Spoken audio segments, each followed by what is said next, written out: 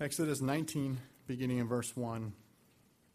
On the third new moon, after the people of Israel had gone out of the land of Egypt, on that day there came into the wilderness of Sinai. They set out from Rephidim and came into the wilderness of Sinai, and they encamped in the wilderness. There Israel encamped before the mountain, while Moses went up to God.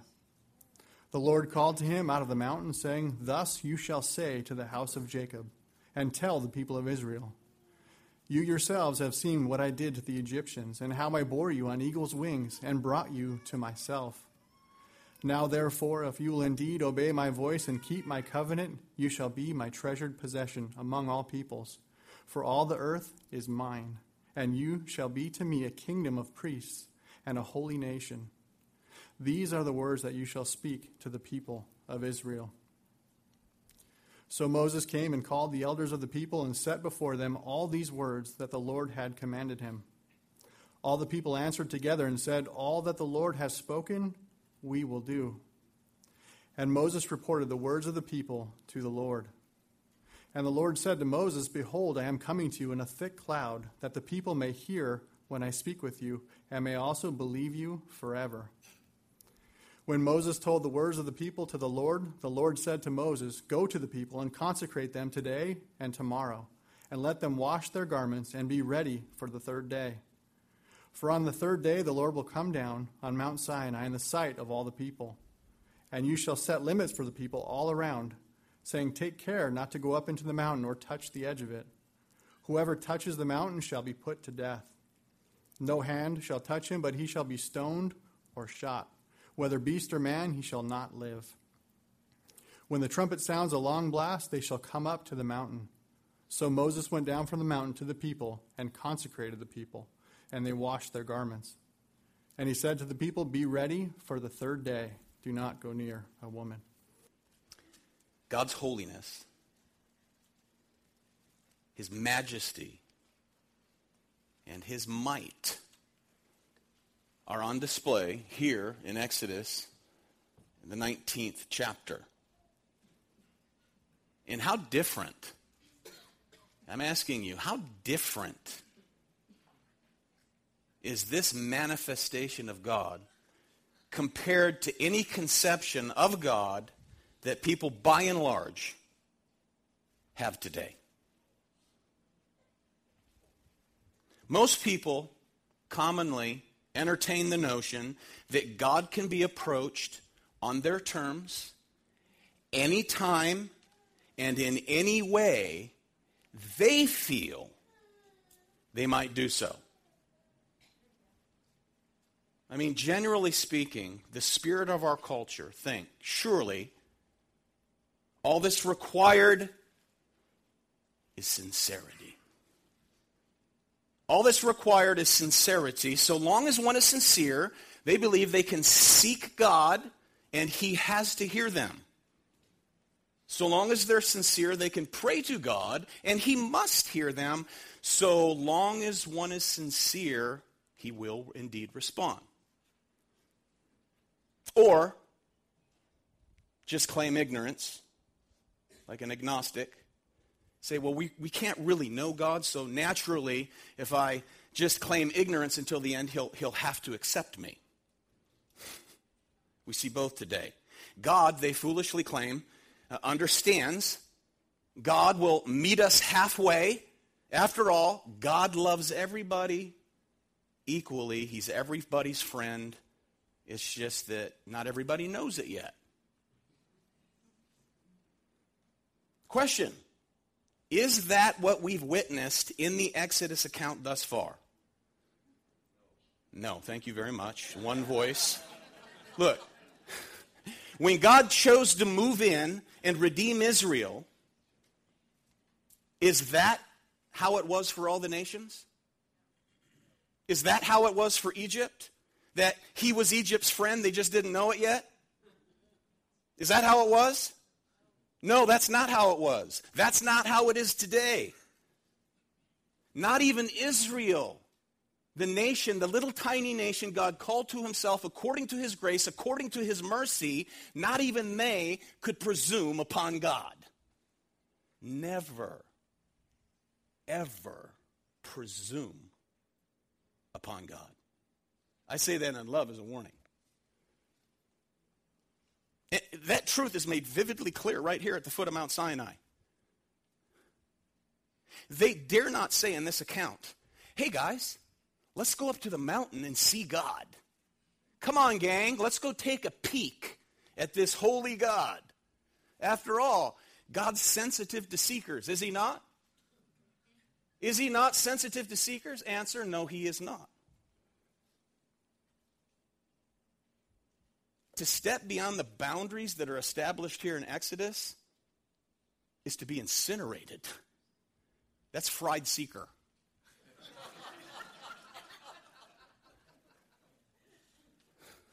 To barge into God's presence is an instantaneous death sentence. You know, the Lord is revealed in the Old Testament. This Lord right here in Exodus, he's revealed in the Old Testament.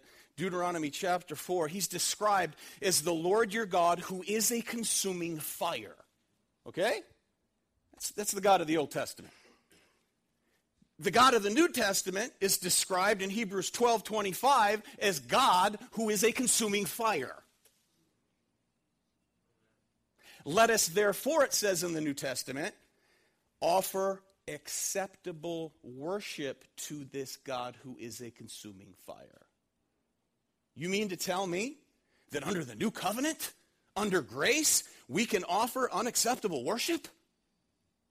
Newsflash. Newsflash. The God that's revealed here in the Old Testament is the same God revealed in the New.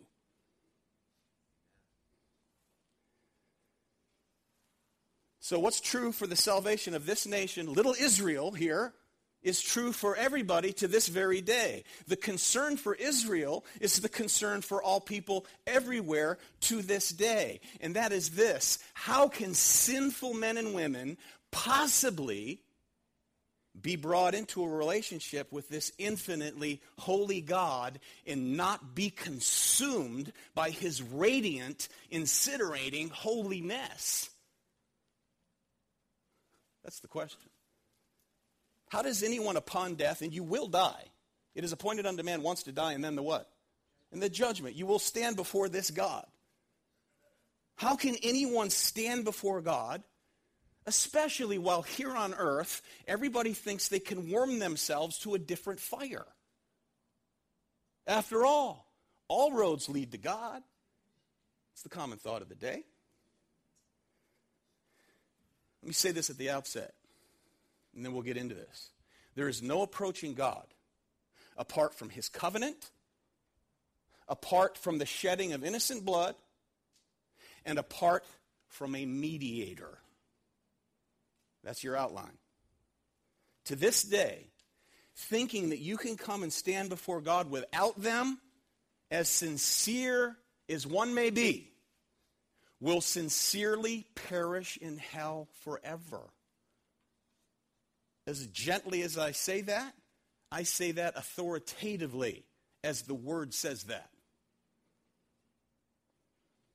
Guilty of violating God's holy law. Guilty. Many people think God to be some approachable, grandfatherly figure.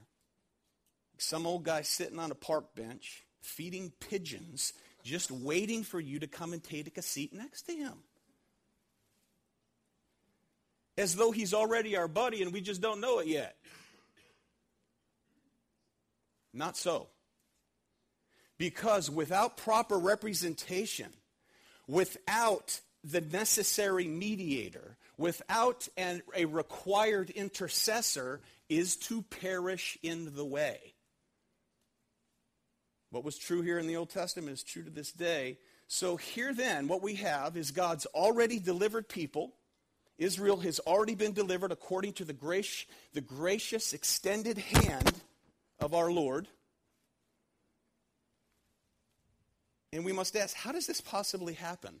This little insignificant nation and not to any other.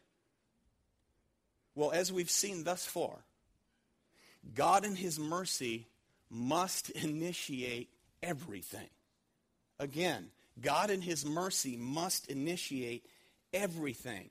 And the Lord, through the pen of Moses, calls that to attention back in verses 3 through 6 that we looked at last time, last Lord's Day. You yourselves have seen what I did to the Egyptians, how I bore you on eagle's wings, and I brought you to myself. Who initiated that relationship? Sovereign God did. And I destroyed Egypt. But to you I've shown my love. But to you I've shown my mercy. But to you I've dispensed my grace. That's what he did. And then we see in the scripture that he decrees what he will do. He carries out what he decrees. And then he calls attention to what he has done. For he is the sovereign one. He says, look, you see what I did to the Egyptians, but I brought you to me. He says, I judged the Egyptians, I delivered you. Quite simply, God made a choice, amen? God made a choice. In his mercy, he chose Israel, not because of anything good in them, beloved. Did they have any innate righteousness? That is, did they have righteousness in and of themselves that caused God to take notice? And to say, look at how God-honoring they are. No, as a matter of fact, before they go in to enter the promised land, 40 years after this, the Lord says this through Moses. Deuteronomy 9, verse 5.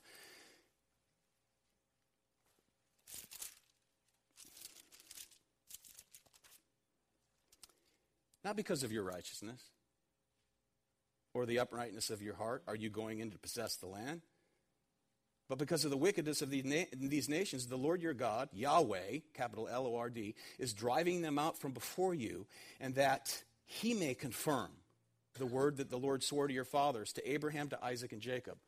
Point, God's faithful to his word. He said he would deliver them 430 years before this. He decreed it. He's carrying out what he decreed. Know therefore, verse 6, that the Lord your God is not giving you this good land to possess because of your righteousness.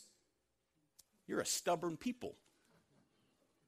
Anything innate within them that would cause God or stir God up to want them? No. They're just as wicked as all the other nations. It was God in his grace that reached out to them that saved them. So as to make a point here, it's not as though God was everybody's friend and they just didn't know it. We get this? We must get this. If you don't get this, you will not ever understand your desperate need for a mediator that stands between you and this holy, righteous God. And there's only one.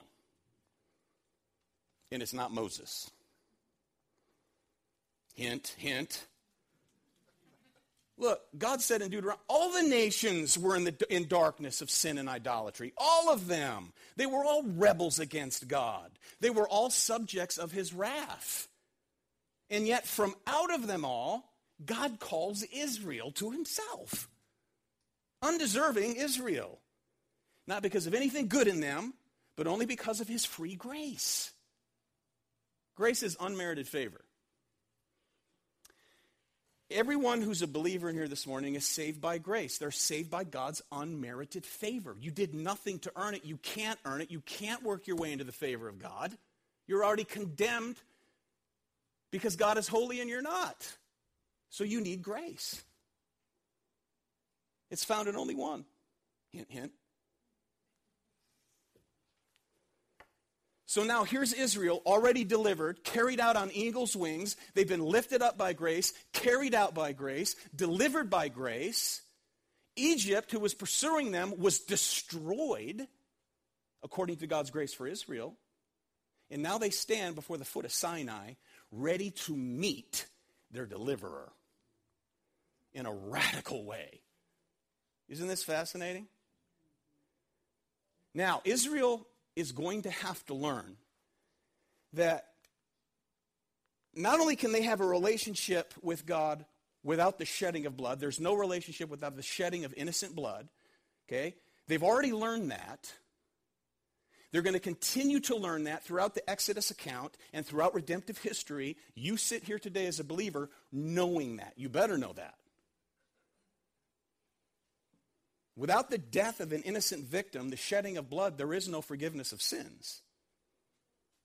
And that's woven throughout the Exodus account. Now, they had already been protected from God's wrath when God sent judgment in the last plague upon Egypt, killing the firstborn of every household. Israel was spared. Why? Because of the shed blood of an innocent lamb that was painted over the door frames of their homes. So God's wrath passed over the homes of Israel who were covered by blood. The Passover. Okay, they've learned that. They will continue to learn that. Israel is also going to have to learn that God establishes covenant, and they cannot know God outside of a covenant. And the third thing they're going to learn is that you can only have a relationship with this holy, righteous God through a mediator, an intercessor.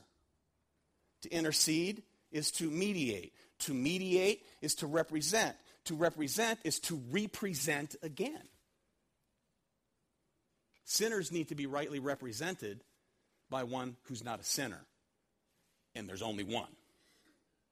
Hint, hint. Now, those are three contours of the gospel.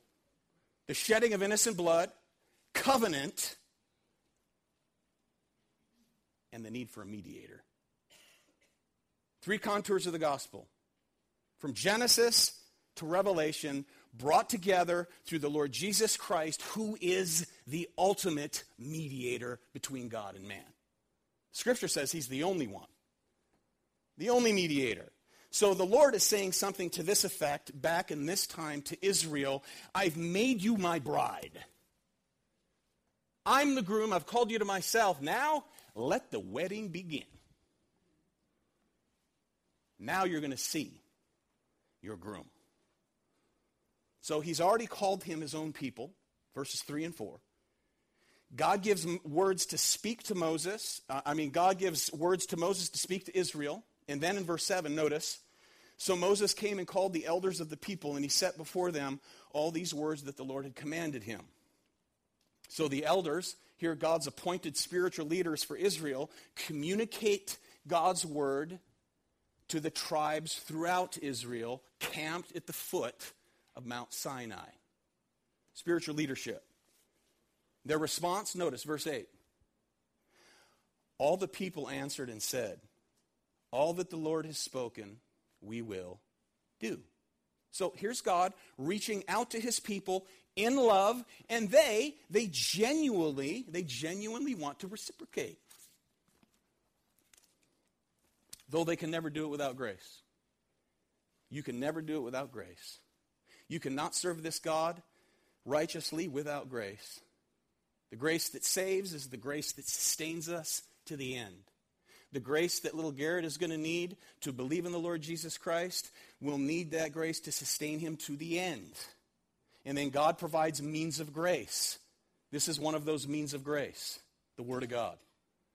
Fellowship of fellow believers, means of grace.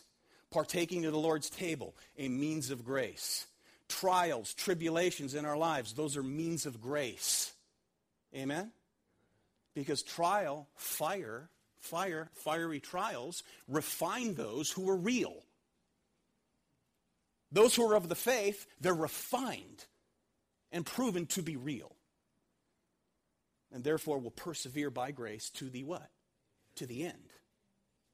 They will not apostatize. To apostatize is to, at one point in time, having claimed faith and trust in this one true God, and then turning from that professed faith, because it was only professed, walking away, embracing some other belief system of lunacy. Believing perhaps that all roads lead to God so long as I'm sincere. Grace that saves, sustains to the end. So Moses reported the words of the people to the Lord. Now, as we look at this, beloved, we have to ask ourselves, why is Moses going back to the mountain to tell God, who's omniscient, who knows all things, what the people said? Right? God knows the intimate meditations of your mind this morning. He doesn't need anyone interpreting them for him. Amen? Okay, so what's up? It's not because God needs a human being to tell him, to inform him of anything. Amen? What we're seeing here being enacted is a covenant ritual. A covenant ritual where a representative of one party goes to the other party and says, here are the conditions, here are the promises, here are the stipulations of the covenant. Okay? And Moses is called by God to play this part. He here is God's mediator. So what's in view here is the necessity for a mediator to stand between God and his people. He says, in effect, look, I've already chose you as my people. So a question, will you be mine? Will you be mine? So God is making himself, beloved, here more known according to his already established covenant. Covenant he made with Abraham long, long ago. So a covenant, let's get this clear, a covenant is God imposing a relationship upon people. God imposes the relationship. He sovereignly, by the way, dictates the terms. We don't share in this. He dictates the terms. He is the self-governing creator. Is he not? That means sovereign. He's sovereign. We're not. He tells his creatures how it's going to be and what it will entail. He sovereignly provides what is necessary in upholding the covenant and then lays out the responsibilities to those to whom the covenant relationship was given. He's in control. So the conditions are set by God. The relationships here are initiated by God. The terms are arranged by God. He always and only relates to people by way of covenant. Covenant. Word of the day. Covenant. Shedding of innocent blood. And the necessity for a mediator. Words of the day, rather. We're gathered here this morning as recipients of the new what? Covenant. We're recipients of the new covenant. Promised long, long ago, fulfilled in Jesus Christ, who was raised from the dead, the great shepherd of his sheep, the scripture says, by the blood of the eternal covenant, Hebrews 13. He's fulfilled it all. Now, the origin of that new covenant fulfillment was established with Abraham, the father of many what? Nations. And from out of him, God made a race of people. There were no Israelites before Abraham. He came from a pagan nation. God called him out. He made a race of people. God did. God created the Jews. Genesis 12 to 17 describes God's Abrahamic covenant. And then here in Exodus 19, we see a new stage of that covenant, seeing as we do the carrying out of that promise to a much greater degree. Through you, Abraham, all the nations of the world will be blessed. So God renews that covenant with Abraham to Abraham's descendants through Moses, ultimately fulfilled in Jesus Christ, the last Adam, the seed of Abraham, the prophet who was promised to come, who was greater than Moses, our ultimate, what is it? Mediator. The one who ever lives to make intercession. So here, our Lord, as we have seen, going back thousands of years ago, has provided a mediator, a temporary mediator for Israel at this point in time of history. And now, he's going to really press it home. He's going to press the necessity for a mediator home to the hearts of Israel. Because he's about to reveal more of himself, beloved. You see, God's coming down to them. Okay, Moses has to go up to meet with God on a mountain, but this is God, the God of glory, coming down from heaven, down to a mountaintop to meet. This is the transcendent Lord condescending. This is transcendent God stooping low to meet with fallen sinful men. So as Moses goes up to Mount Sinai, we see God descending on a mountain. We read in Nehemiah 9, verse 13, you came down on Mount Sinai and spoke with them from heaven. This is God condescending. That's the picture. God's big, friends. The God who's transcendent is also immanent. The God who's transcendent is ever existent. He's ever present. And unless he stoops to show us his kindness and his mercy and his grace, you'll go through life not knowing him, and you'll make up in your own finite imagination what you think he is and how you think you should approach him. God didn't dwell on Mount Sinai. This is God coming down for a visit. Amen? He's coming down. He's stooping low for a visit. You know who stooped lower than that for a visit? It's the one who tabernacled among us. Jesus Christ, the fulfillment of all this. Amen? The creator of heaven and earth, the God-man, dwelt among us. John 1, verse 14. That literally means he tabernacled among us. He pitched a tent on his created earth. Jesus said this in John 1, verse 18. No one has ever seen God. The only God who is the Father, who is at the Father's side, he's speaking of himself, he has made him known. In other words, he has exegeted him. Jesus has exegeted. Jesus has rightly, properly explained the Father to us. He stooped low. He condescended. In John 14:9, Jesus said, whoever has seen me has seen the Father. You want to know what God looks like? Look to Jesus, who, by the way, is the Christ. That's not his last name. He's the promised one. He's the one that fulfilled all these glorious promises, all of these types and all of these pictures in the Old Testament. He's fulfilled it all. He is the way, the truth, and the life, and no one comes to the Father except through him, as he said. All of the Old Testament covenants are for the purpose of this ultimate one having condescended, coming to this earth 2,000 years ago. Notice verse 9, back to Moses and Israel. The Lord said to Moses, behold, I'm coming to you in a thick cloud, that the people may hear when I speak to you, and may also believe you forever. So God is going to speak to Moses in such a way that they're going to be riveted, Israel that is, they're going to be riveted on their absolute necessity for a mediator. Okay, he's only preparing them right now. But take your eyes to the other page, across the way, chapter 20, verse 18. Notice.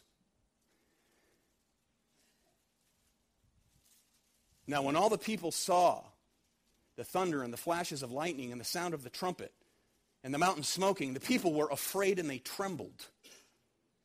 And they stood afar off and they said to Moses, Moses, you speak to us and we'll listen. Do not let God speak to us lest we die, perish. Now that meeting in chapter 20 is preceded here by consecration. They are to consecrate themselves. They are to prepare themselves for that meeting. And then in verses 10 through 15, we see the instruction for consecration. Notice. Exodus 19, beginning in verse 10. These are the instructions given from God to Moses to be given to the people.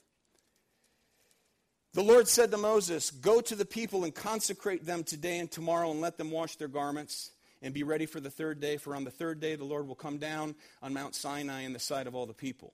You shall set limits for the people all around, saying, take care not to go up into the mountain or touch the edge of it. Whoever touches the mount shall be put to death, and no hand shall touch him. That is, anyone who touches and is put to death, don't touch the guy who's dead. Leave him alone, or you too will be defiled. That's the picture. But he shall be stoned or shot, whether beast or man. He shall not live. When the trumpet sounds a long blast, they shall come up to the mountain. So Moses went down from the mountain to the people and consecrated the people, and they washed their garments. And he said to the people, be ready for the third day. Do not go near a woman. You know, God is very aware of our temptation to run in and presume upon our holy, sovereign Creator. He always has been. And outside of Christ, he knows how foolish we can be. We are fallen, guilty men and women who attempt to casually enter in where the Scripture says, angels fear to tread. Angels fear to tread, and we want to just traipse in. This is why you need a mediator. We see this in the American evangelical church today. A very flippant, casual approach to God. Our culture, in its flippancy, is invading the church, and the church, rather than standing and testing all things in light of Scripture, begin to adopt the philosophy of the culture. So when people who are truly seeking truth enter into a church, and all they see is a reflection of the culture, they say, what's so different about the people of God? That church is just like the club I was at last night, they say. Here, the people are to prepare themselves to meet their groom. They're called to sanctify themselves. You see, in other words, friends, communing with God is serious business. He is not to be toyed with. He wasn't to be toyed with then. He's not to be toyed with now. This is why you need a mediator. And there's only one. There is one. God is so holy, and we're so sinful, that to stand in his presence without this mediator is to be crushed under his wrath. That's why Jesus came, to be crushed by the wrath of God. That's what he bore on the cross, the wrath of God. He was crushed as a sinner, though he was sinless and never sinned. He's the mediator. You have to place your faith and trust in him if you ever want to stand before this holy God, because you will stand before this holy God. And if you have not this mediator, if you're not covered by his blood, you'll be consumed by this consuming fire. Almighty God, who's the same yesterday, today, and forever. You see, you cannot preach the gospel without God's judgment. You're a fool. That is, any preacher is a fool who ever tries to do so. Because when someone asks, are you saved? The question is, saved from what? Better yet, saved from whom? From whom? Saved from God. By God. That's what salvation is. Okay, you know what this room is filled with? Sinners saved by grace. Grace is unmerited favor. Okay, you've been given unmerited favor to come before God, to believe. You've been given faith to believe, to escape the wrath of God by having faith and trust in the one who bore the wrath of God in the place of those who believe. There's no grace without justice. To be saved is to be saved by God, from God. That's salvation. So notice, they're to consecrate themselves. These are an already delivered people, carried away by God's grace, set here, ready to meet, right? They're on approach now, okay? You know what you're doing here this morning? Okay? You may die today, you may die in 100 years. You're in Christ. You're on approach to meet him face to face. You're on approach. Israel's already delivered. They're on approach to meet their deliverer. They're called to consecrate themselves. Notice first, verse 10, they're to wash their garments. Secondly, they're to be ready for the third day. Thirdly, bounds are to be set around the mountain so that they're not consumed by God's holiness. And then fourth, they're to abstain from physical marital relations. So let's take a look at these. Wash their garments. What's the symbolism? Because it's completely, totally symbolic. Okay? Because cleanliness really isn't next to godliness, as your grandma used to tell you. Okay? Point is this. God is holy, the people are not. God is pure, they are not. They need to be cleansed before they stand before their Lord. Washing of garments, cleansing of themselves represents that spiritual truth. They need to be cleaned, cleansed. So it's a physical reminder of a spiritual reality. Purity required. Inward purity required. Why? Because he sees through everything. He knows everything. You must be pure. Secondly, be ready. There's a 3-day wait involved with this. with this meeting. So this enables them to have a little time of preparation. Wow, we're on approach to meet our Maker. We're on approach to meet our Redeemer. He's given us 3 days to think about these things. And you have to admit, do you not, there must have been a bit of trepidation in the camp.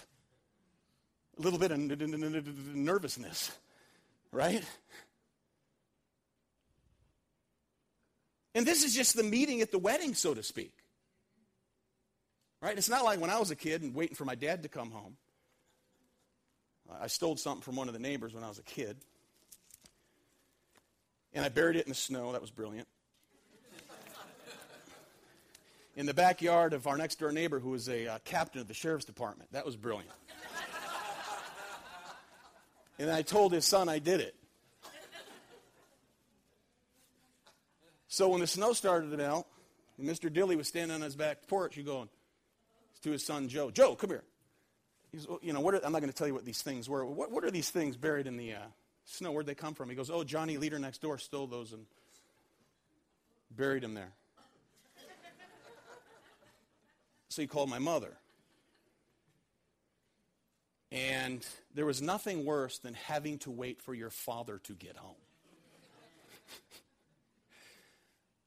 You want to talk about trepidation? I was shaking. I was trembling for my father to come home from work and have to confess this sin to him. This is holy God.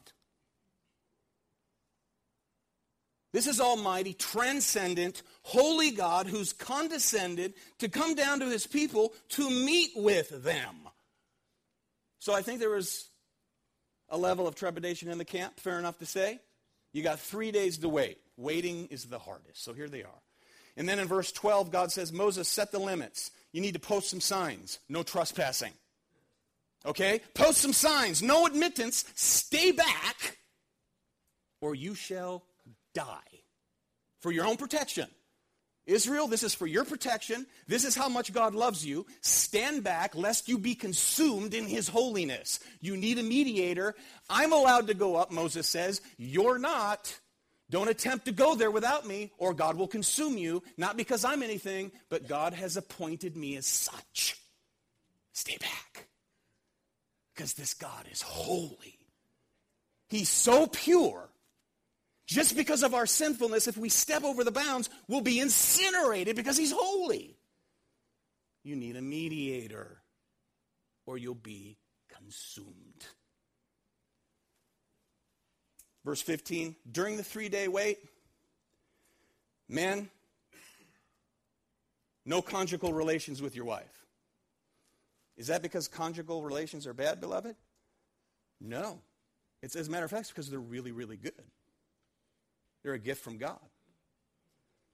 Sexuality is a gift from God. It's a blessing from God. And, beloved, it is an expression of the covenantal union between a husband and a wife.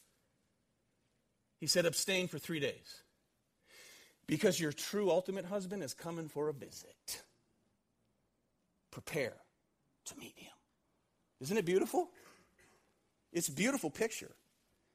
This is God entering into a deeper covenant relationship with his already chosen people. And the context is worship. Remember when God said to Moses what to tell Pharaoh? Tell them to let my people go so that they can come to what? This mountain and worship me. When God met with Moses by way of the burning bush, he said, bring the people back. And this will be the sign for you. You're going to come back to this place and they're going to worship me here. And here we are. Now prepare to meet your Lord. Prepare to meet your husband. Prepare to meet your deliverer. We, beloved, are here to prepare ourselves to meet our deliverer, our sovereign Savior. We're on approach. You could end up there today. I hope not. You could end up there today. You could die on the way home and stand before him. You're on approach, and your approach is really short. If you fly, you know. You hear the voice of the pilot, you know. Prepare to land. Get your seatbelts on. Stop scurrying around. Sit yourselves on down. Stewardesses, is that the right politically correct word today? Is that okay? I don't really care, but stewards or stewardesses, clean the cabin, prepare for approach. Amen? Prepare yourselves for approach. God wants his people to realize that he's in a covenantal union with them, and he wants them to know that he loves them. Prepare yourselves, he says. Israel's already been carried away on eagle's wings, verse 4, delivered by grace, commissioned by grace, and here they are at the foot of Mount Sinai to meet their deliverer, to worship him at this mountain. That's what this is. Here they are.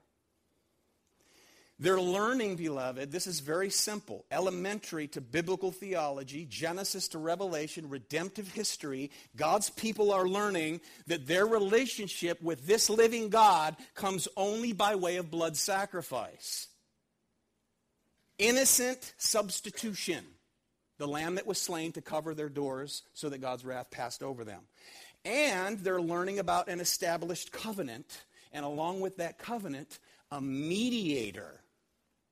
This is what they're learning. You know what this is? This is learning to live by what? Grace. You're growing, and you're commanded, Christian, to grow in the grace and knowledge of Jesus Christ. You know why you're commanded to grow in the grace and knowledge of Jesus Christ? Because you can. Because you have the Spirit of God, and you have the Word of God. Therefore, you can. You're enabled. God enables his people to do what he commands them to do. And here he says, consecrate yourselves. Do not presume upon me. Now, some may think it odd here to have boundaries established in the context of a meeting, right? We're going to have a meeting, and then I have like a, got to speak to someone over the fence or something. Okay, Moses can come up, but you can't. That's what he's saying, establishing boundaries. And what we see here, beloved, is a tiered system being set up. And you're going to see this tiered system detailed further throughout the Exodus account. And that's actually where we're going, that of the tabernacle. A tiered system of access to be more fully developed in the temple, right? You have a place where a lot of people could meet. You had a place where some people could meet. And then you had a place where only one could meet with God in the Holy of Holies. Right? You had the court of the priests, you had the court of the Jews, you had the court of Jewish wives, you had the court of the Gentiles. It's a tiered system that's being laid out here. And there's one place. So take the rectangular layout of the tabernacle or the temple and just put it on its end. And that's what you have here, a mountain. And at the height of that mountain, there's access for one. And if you try at the base of the mountain to pass over the boundary to the bottom or the mid to the top of that, you'll be consumed. Mediation, intercession, necessary. So naturally, beloved, a number of lessons can be drawn from this narrative. Very important for us today. Namely, God is holy. God is purely righteous. Therefore, beloved, God is other. Amen? God is other. We're not all little gods. Okay? God is God. You're not. I'm not. I'm a sinner, as I've told you 100,000 times, who deserves the pit of hell, and you deserve no less to be right next to me compared to this holy, righteous God. Just think about your thought life. And if you say you don't believe in God, well, I'm an atheist. Answer me this question. What do you do with your guilt? Because you have it. You're guilty and you have feelings of guilt for things against others. What do you do with it? You can't escape it. You can deny it, but you can't escape it. My guilt and yours, Christian, has been carried away and placed upon Christ. My sin has been placed upon Christ. He's the living mediator. We're sinners. We're guilty before God. Simple. So a great gulf exists, particularly because of our sinfulness, between us, creature, and our Creator. Now that gulf must be acknowledged. That gulf must be apprehended before that separation can ever be overcome. Unless you realize you're a sinner to begin with, There's no hope for that gulf to be gapped. No bridge. So first, one must understand the gulf exists before it can be dealt with, or it can ever be bridged. Secondly, is that proper knowledge of that reality leads to the necessity of mediated access to God. There's only one. You see, someone must stand protection, beloved, against God's holiness, his radiant holiness. Someone must intercede. Someone must mediate. Someone must serve as a go-between, the holy God of the universe and fallen sinners, or will be incinerated by his holiness. So here's Moses. He stands as a picture of that, and he certainly serves as that in this point in time in history. But Moses himself, beloved, it will be revealed, is inadequate for the task. He's not going to be up for the job, ultimately speaking. Are you following me on this? He's not up for the job. Thus the need for a greater mediator.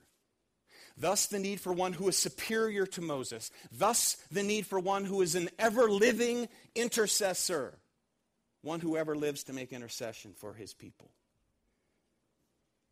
You know, even as Christians, I think we come here oftentimes and we think that we have direct access to God.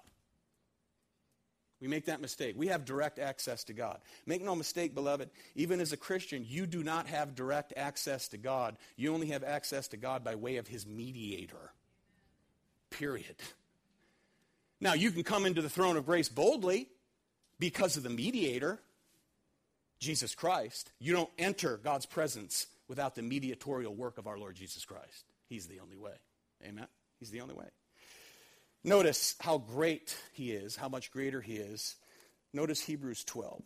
Okay, look at this. Are you enjoying the study in God's Word this morning, beloved?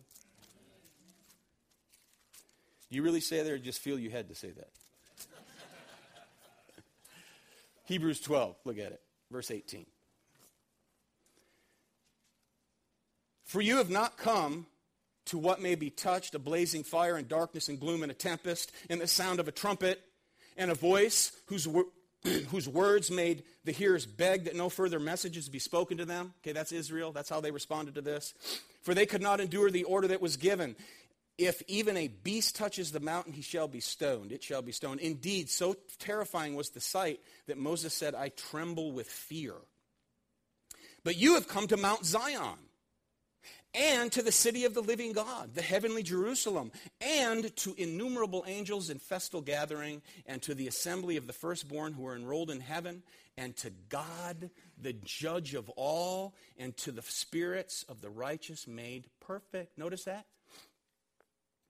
Here you're told that you're going to be in the midst, okay, if you were to die today, you would be in the midst of a myriad of angels, thousands upon thousands, 10,000s upon 10,000s. It's going to be, the scripture says there, an awesome sight. And notice though, beloved, the scene is no less awesome. It is no less awful, that is full of awe. That scene is no less awful than the scene of Mount Sinai. So it's not that our approach to Mount Zion, the heavenly reign of our Lord, is less to be in awe of than Israel's approach to Mount Sinai. After all, what happens in the Bible when an angel shows up somewhere? Right? What do they say? Get up and don't what? Fear, because in the presence of angels, men fall as dead men.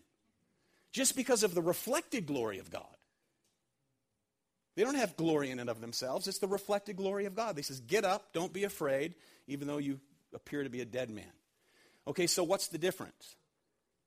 It's not because glory right now is any less awesome or awful. The only difference, beloved, is the mediator. Notice verse 24.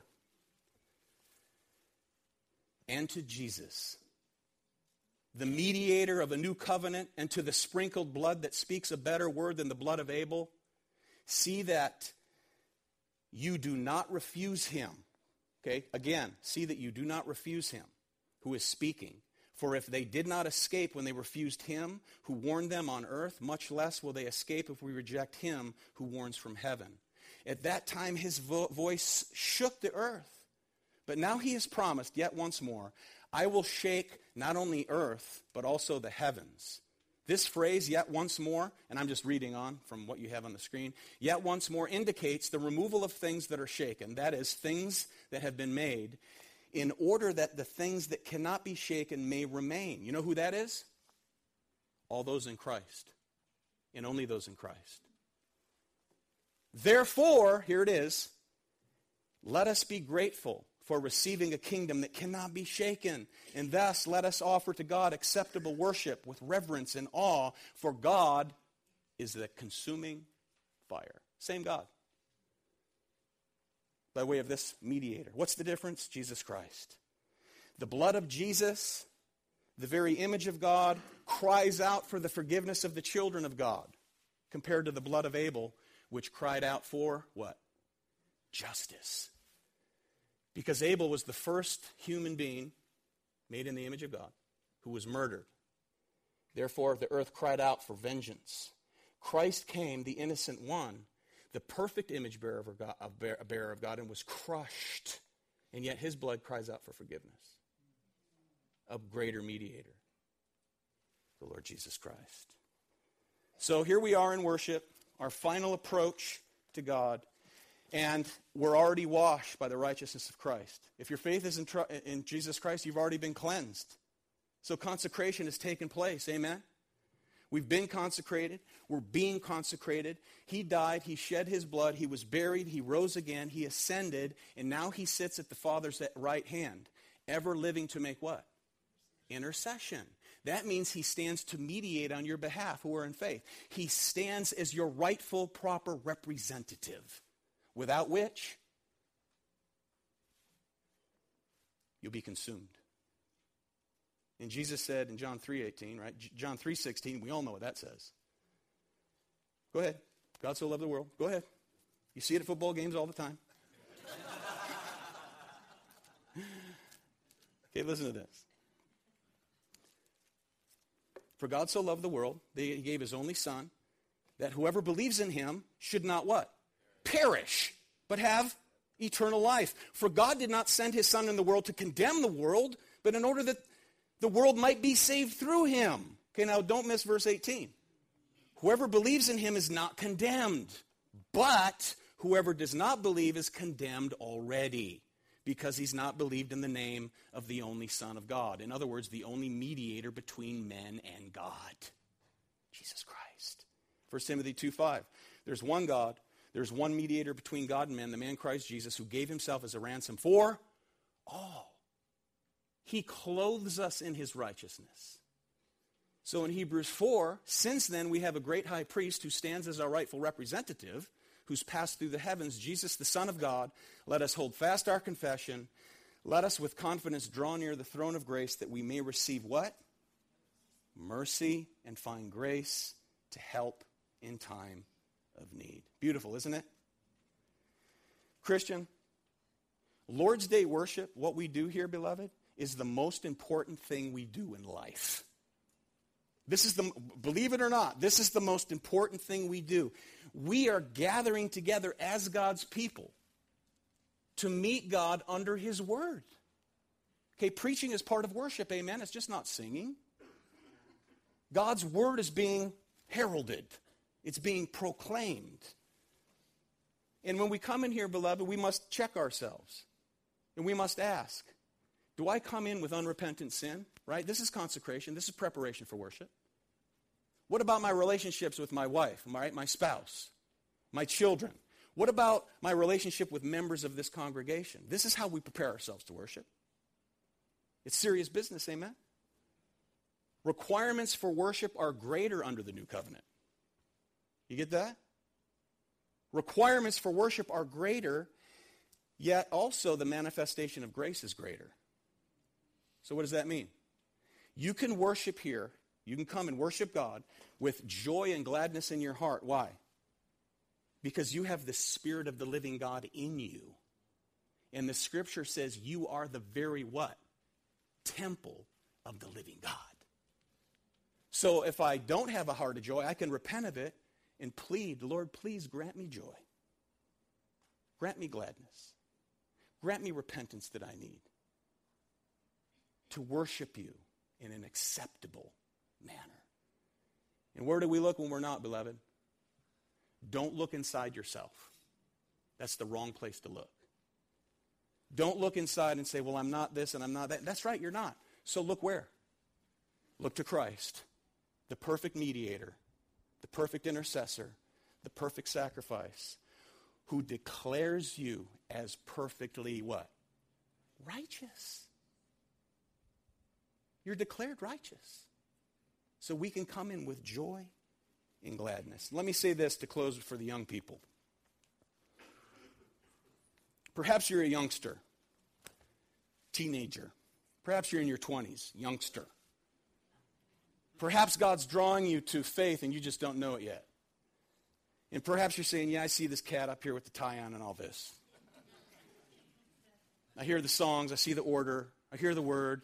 He's really super authoritative. I really don't like that. That's okay. And perhaps you see all this and you profess to be in Christ. Let's say you profess to be in Christ. And you say, I just don't get it. I don't get the joy part, the gladness part. Trust me with this. Trust me.